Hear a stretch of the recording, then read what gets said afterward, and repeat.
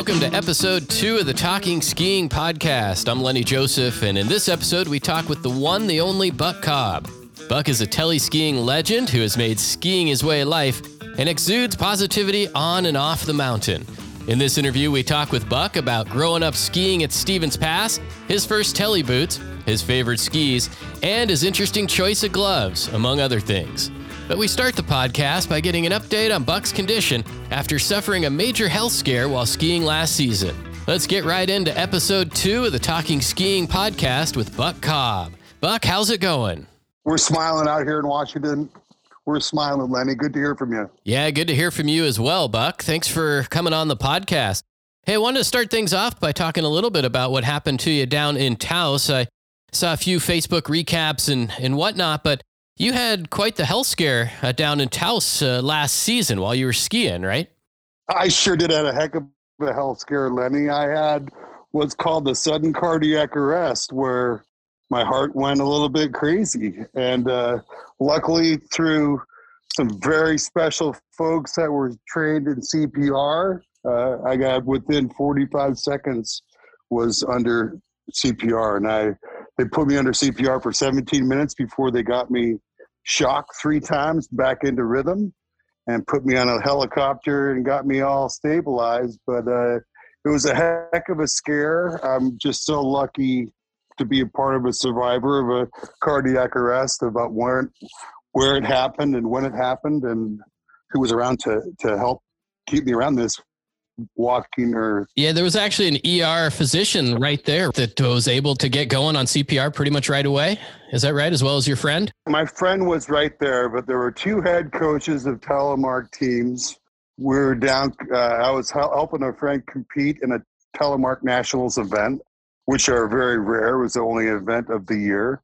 But right behind us, 4 chairs behind us, was the head of Mogul Medical. It's an on-mountain medical unit that's separate from the ski patrol. And this gal and her daughter were there to start and take over my CPR within 45 seconds. So the timing couldn't have been any better, and I couldn't have been in any better care than under Mogul Medical. Yeah, I mean, if this would have happened pretty much anywhere else, or if you would have been by yourself, we might not be talking here today, huh? Lenny, the different ways that it could have gone down, I was 4 chairs from getting on the chairlift, and I couldn't imagine that happening with my friend right next to me. In retrospect, I would have told him to push me off the chair because he couldn't have helped me for a while there. But that's about the only chance I could ever tell you that I'd ever want my friend to push me off the chair. But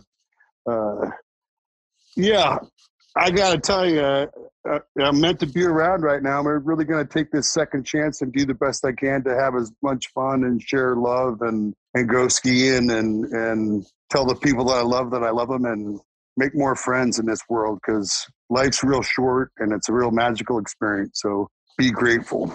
Yeah, I know that I'm glad that you're still around, as well as everybody else. The outpouring on Facebook and the interest that I saw in your condition was pretty much off the charts, which is something to be said for you, Buck, I think, overall.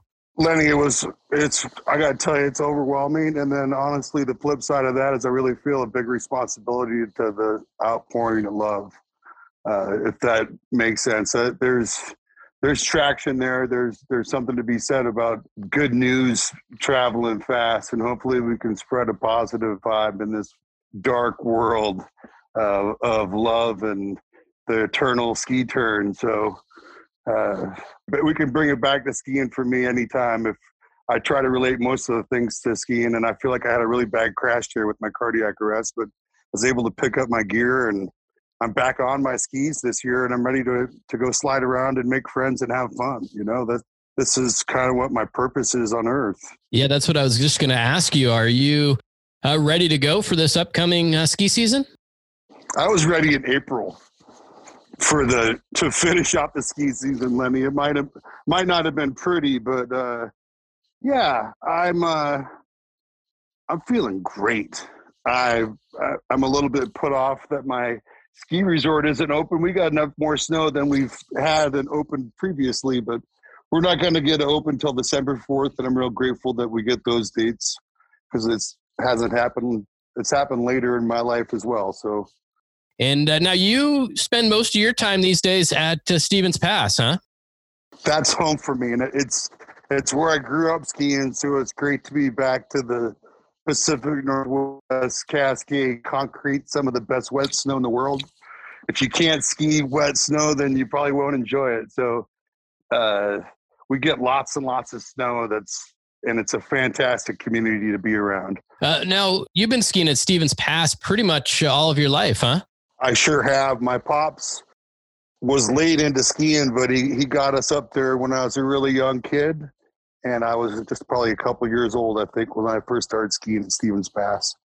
And so it's been 47 years, and seen a lot of change, but Cowboy Mountain still got a lot to offer, and it's a pretty magical spot on Earth, Stevens Pass. Yeah, I mean, I've been there just a couple times, and I've skied some inbound stuff. I've skied some stuff, I guess, sort of side country off the back there. And it is a pretty special place. I mean, just the amount of snow that comes into Stevens Pass when it's cranking is pretty unbelievable sometimes. It's pinch yourself. And then I never try to talk it up too much because it's a magical little spot. If anybody's got the gumption and is willing to risk maybe not having the most perfect day, but maybe the most fun of their life, they ought to come up and give Stevens Pass a shot. It's being a part of the Epic Pass has been a pretty interesting experience for me because I've got to meet a lot of wonderful skiers from the rest of the world that would no other way have been to show up to ski our great mountain. And I really enjoyed it. Yeah, I mean, you were talking a little bit earlier about just spreading joy through skiing, and anybody that's seen you ski, anybody that's been around you, I think feels that. And you try to make it fun out there. I mean, sometimes skiing, I think, can be a little bit, sometimes the fun can be taken out of it sometimes when it's just go, go, go. And everybody's waiting in line and all fired up, but they're kind of in their own little world. But I've seen you before break out is it like a pocket trumpet or a bugle that you sometimes carry with you on the hill? The purple pocket trumpet, Lenny, is it's going to be a good day when you see the shine of that purple pocket trumpet going. That's a good sound. It's a sound of my youth. I haven't played my pocket trumpet so much as of late, but I was lucky enough to have music in my life. Music's a lot like skiing to me, where with the rhythm and the practice, and there's no such thing as perfection. There's only the attempt of trying to do it better. And the more you practice, the easier it becomes. Sure. I've heard you over the years when you moved to Sun Valley when? I was there for many years and have now living in the Portland area, but I know we crossed paths many times back in the old Sun Valley days, but you were there starting when? The early 90s, I think, Lenny. 93, I moved out for 2 years and ended up there for, it was 17 years or something that my 2-year visit lasted. and did you start out when you showed up? I mean, did you have tele skis with you, or you were alpine skiing at the time, or how'd you get into tele skiing? One person I could attribute it to, actually two people specifically, but Dieter Peterson, watching that man ski, he inspired me to want to do it because he made it look so much fun. And he was so elegant, and he was my inspiration. I grew up with Sven was a telemark skier up here at Stevens Pass that I always watched growing up. So between Svensson and Dieter Peterson, I had two men that would inspire me to do it.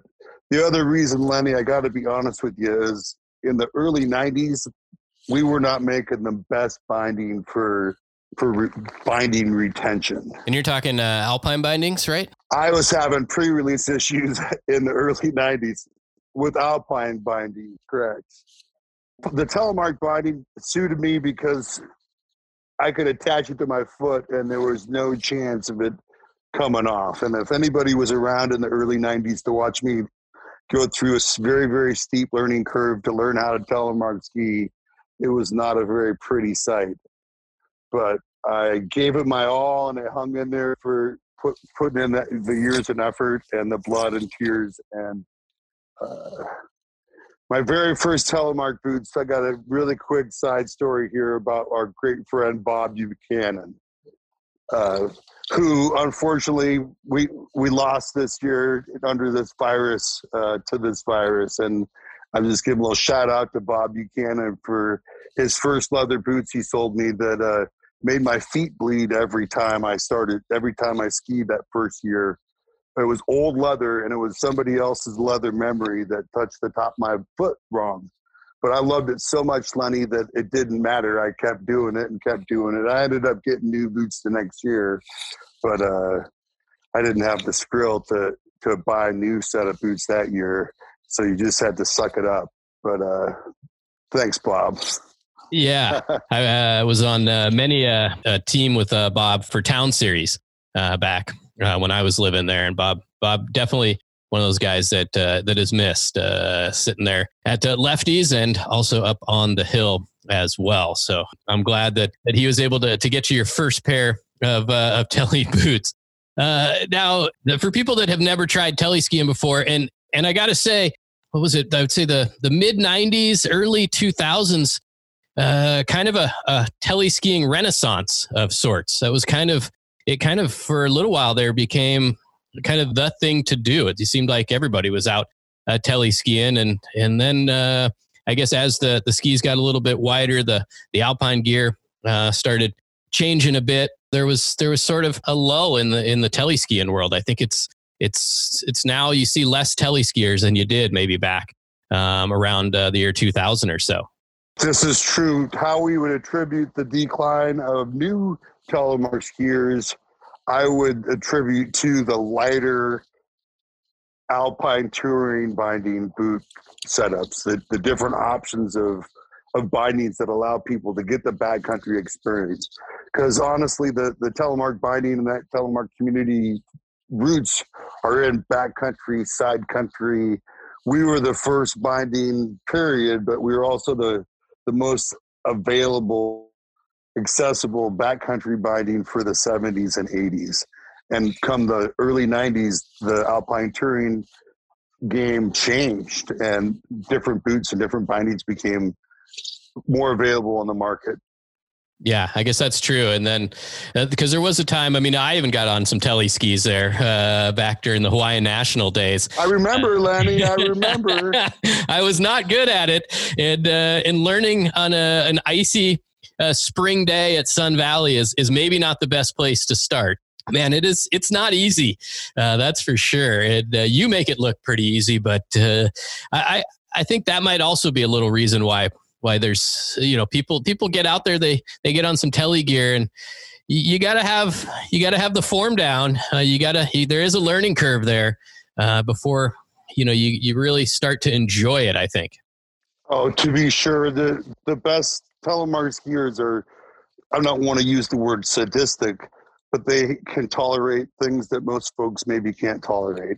It can be uncomfortable until you get it right. Yeah, I mean, because essentially you're doing lunge after lunge after lunge down the hill, or at least that's how it looks. And I think when you're just starting, that's how it feels as well. But kind of like anything else, as you get better at it, I think you get a little more comfortable. You start using only the muscles you need to when you need to, and you're not overdoing it.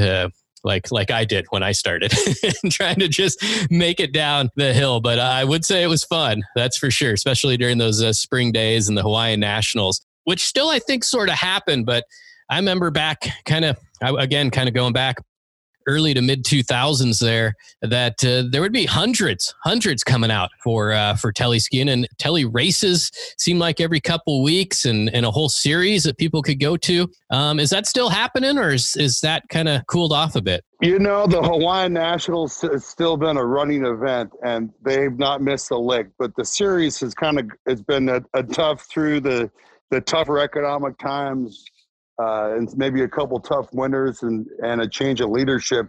I sure know back in the day, Danny Walton sure threw some great telemark series over the years. Shout out to Danny for really stepping up and doing a great thing for a community. And he followed in the footsteps of a lot of great leadership throughout that community. But there definitely is a neat thing that those telemark races sure did a great thing for the community. It's sad to see it not as a big deal as it used to be. But I think as with everything changes. Yeah, there doesn't seem to be quite as many races as there was before. But you were down in Taos for collegiate nationals, right? Right before your accident, and your buddy Hayden did pretty well, huh? Correct. And my friend Hayden Wright, after dealing with my little medical mishap, came back for the second day and ended up placing second in the collegiate nationals. Hayden did so. And he's been a real pleasure and joy in my life because I've watched my friend Hayden pick up a pair of telemark skis 2 years ago, and in 2 years take a second place at nationals. So pretty proud of that kid for being somebody that's taken to something that took me 10 years to get to the proficiency that guy got in a couple of months out there telemark skiing. So Hayden's been a real joy to ski with. So, well, that's pretty awesome. That's for sure. Hey, changing subjects just a little bit here. Talking about gear, are you one of those guys that has a whole bunch of different pairs of skis that switches things up depending on conditions quite a bit, or do you tend to stick with just a pair or two of skis overall? I got to tell you, I've got a couple sets of skis that I absolutely love. And I have a relationship with them, with my skis, to be sure. And I've been so blessed to find a ski company that I truly believe in. And it happens to be a Washington-built ski, which I really believe in and do business here in the States. Libtech makes just an amazing ski, and I'm so glad that I get to ride on a couple pair of those skis. So I usually pick a pair of skis and go with it, Lenny. It's the tool on top of the tools, I believe. But when you trust the tools you're on, it makes all the difference.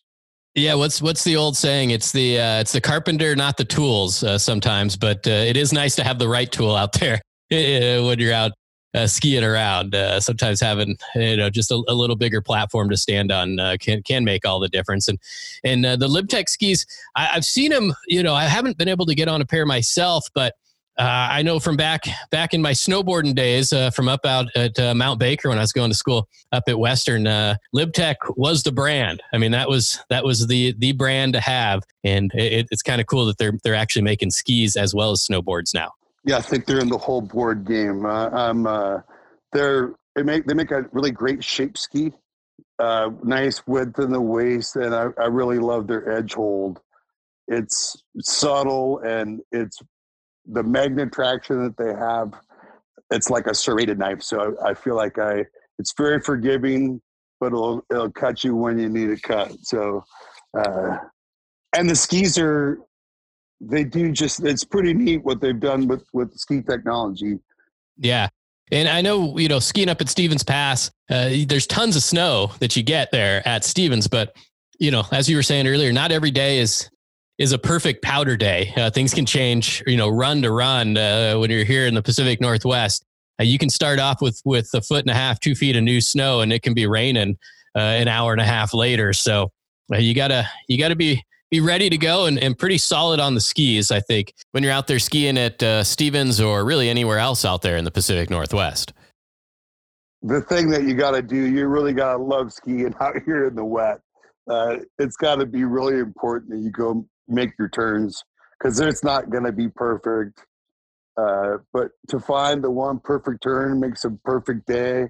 I got a pretty low bar of what makes a perfect day skiing. I've never had a bad one. I've had some that weren't so good, a lot better than the others, but no bad day skiing. A lot has to go together to get to the side of the mountain. Yeah, you got to be pretty hardy to ski in the Pacific Northwest. I've seen some pictures recently that it looks like you're using some gloves that, to me, look like kitchen dishwasher gloves. Is that right? Tell me a little bit about those gloves. That's my everyday ski glove, Lenny, is a snow blowing fleece lined rubber glove. I go down to Stan's Mini Mart here, and I pick up 3 of them for $22.29. And one of the things I love about them is my hand ever stays dry. and they're very easy on and off. You wouldn't call them breathable in any form, would you? Zero breathability factor. It has nothing to, they make great seat pads on a wet day because they're padded and rubber. Yeah, my everyday ski glove up here is, in fact, I don't even think I own another style of glove. One thing I do own is a Pete's glove dryer, which every time those rubber gloves get worn by me, they end up on a Pete's glove dryer. Because if I didn't dry my gloves, you wouldn't want to sit in the same chair or be anywhere on the same side of the mountain next to me because they would stink. Is that the glove dryer or kind of boot dryer, glove dryer that forces some air, blows out with the tubes that stick up? That's the one. I've got one mounted in my ski van. I bought myself, when I sold my trailer, Lenny, I bought an all-wheel drive Chevy Express van. And I got my little boot dryer, glove dryer. So when I'm done skiing, they just end up there and they dry overnight in my van. So. Oh, nice. And you're not talking about a Sprinter van. You're talking about a classic style cargo van, right? I am the classic rusted top, rusted hood Chevy Express passenger van. I went to the extra mile, Lenny, and I got the van painted down there at Mako Painting, and they put a Raptor liner on it. So I've got myself a hard-shelled candy little white ski bus.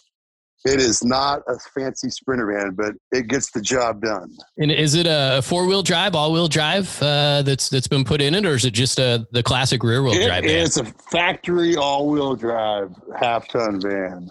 Oh, perfect. Hey, Buck, before I let you go, I got to talk a little bit about this. I've never seen anybody, well, I've seen a few people do it, but nobody do it the way you do it is tele-ski and switch, backwards down the hill. It's hard enough to ski backwards with alpine binding or even I guess switch with a snowboard. But when the heels are loose, I can barely ski forward, and you're doing it literally backwards and switch.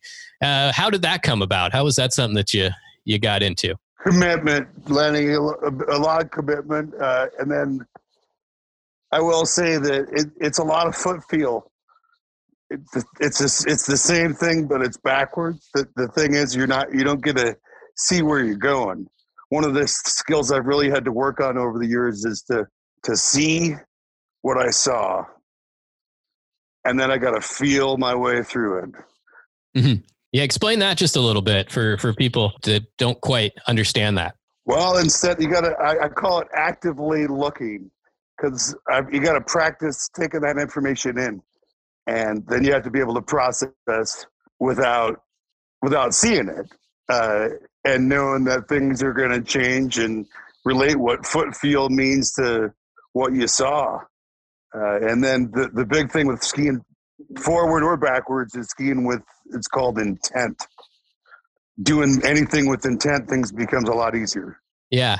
There's a few videos. If you look up Buck Cobb and tele-ski, and there is a video or two that will come up and it'll show you ski and switch for people that are wondering what exactly we're talking about. And I think once you see it, it's pretty special. Maybe I'll try to link it in some show notes here in the podcast so people can take a look for themselves. And Buck, before I let you go, I know you're one that loves to spread positivity out there on the hill, and skiing is really important to you. I'm, for one, super glad that you're going to be back on skis here and still with us for this upcoming year. Talk a little bit about really what skiing's brought to your life and what it means to you to be out there and skiing around on the hill and talking with people and sharing a little bit of positivity. Well, I guess after my health scare, I'd remind everybody that life is short. Skiing to me has been family all the way, Lenny. I'm so blessed to have a family that brought me into skiing. My dad, mom my dad became a ski nut, and, bless my mom for hanging in there with him, because she wasn't as enamored with skiing as my dad was. And he fostered that in me. And we got so lucky to be around so many other wonderful ski families, from the Voorhees to the Lions, and there's just the list goes on of all the different wonderful ski families and the different people that I've met in my ski I guess it's a ski career. I've been so lucky just mostly to be a consumer in the ski world and to spread that love through just showing up. I guess the reminder to everybody is to show up, grab your friend, grab your kid, take them skiing, grab grandpa, go out with uncle, just make a new friend, go skiing. It's a great place to let your guard down and just feel joy and spread that. So it's always filled my cup, Lenny, and I've been blessed to be able to figure out how to share my spillage when it comes to all the good stuff coming out of life. And I'm real lucky to keep making more friends out there in the ski world. So thanks for having me on the show, Lenny. There you go. That is tele-skiing legend Buck Cobb. I want to thank Buck Cobb for coming on the Talking Skiing podcast. Look for Buck up at Stevens Pass this upcoming season. He'll be the guy with the beard and the rubber gloves and the big smile on his face. So if you see him, make sure that you say hi and maybe even take a run or two with the great Buck Cobb. I want to thank everybody for tuning into this episode of the Talking Skiing podcast. Once again, I'm Lenny Joseph. And if you like what you're hearing, make sure that you leave a review and hit subscribe. We'll have another Talking Skiing podcast next week. And in the meantime, hopefully you'll be able to get up and make some turns on your local hill. Thanks again for tuning into the Talking Skiing podcast, and we'll catch up with you again next time.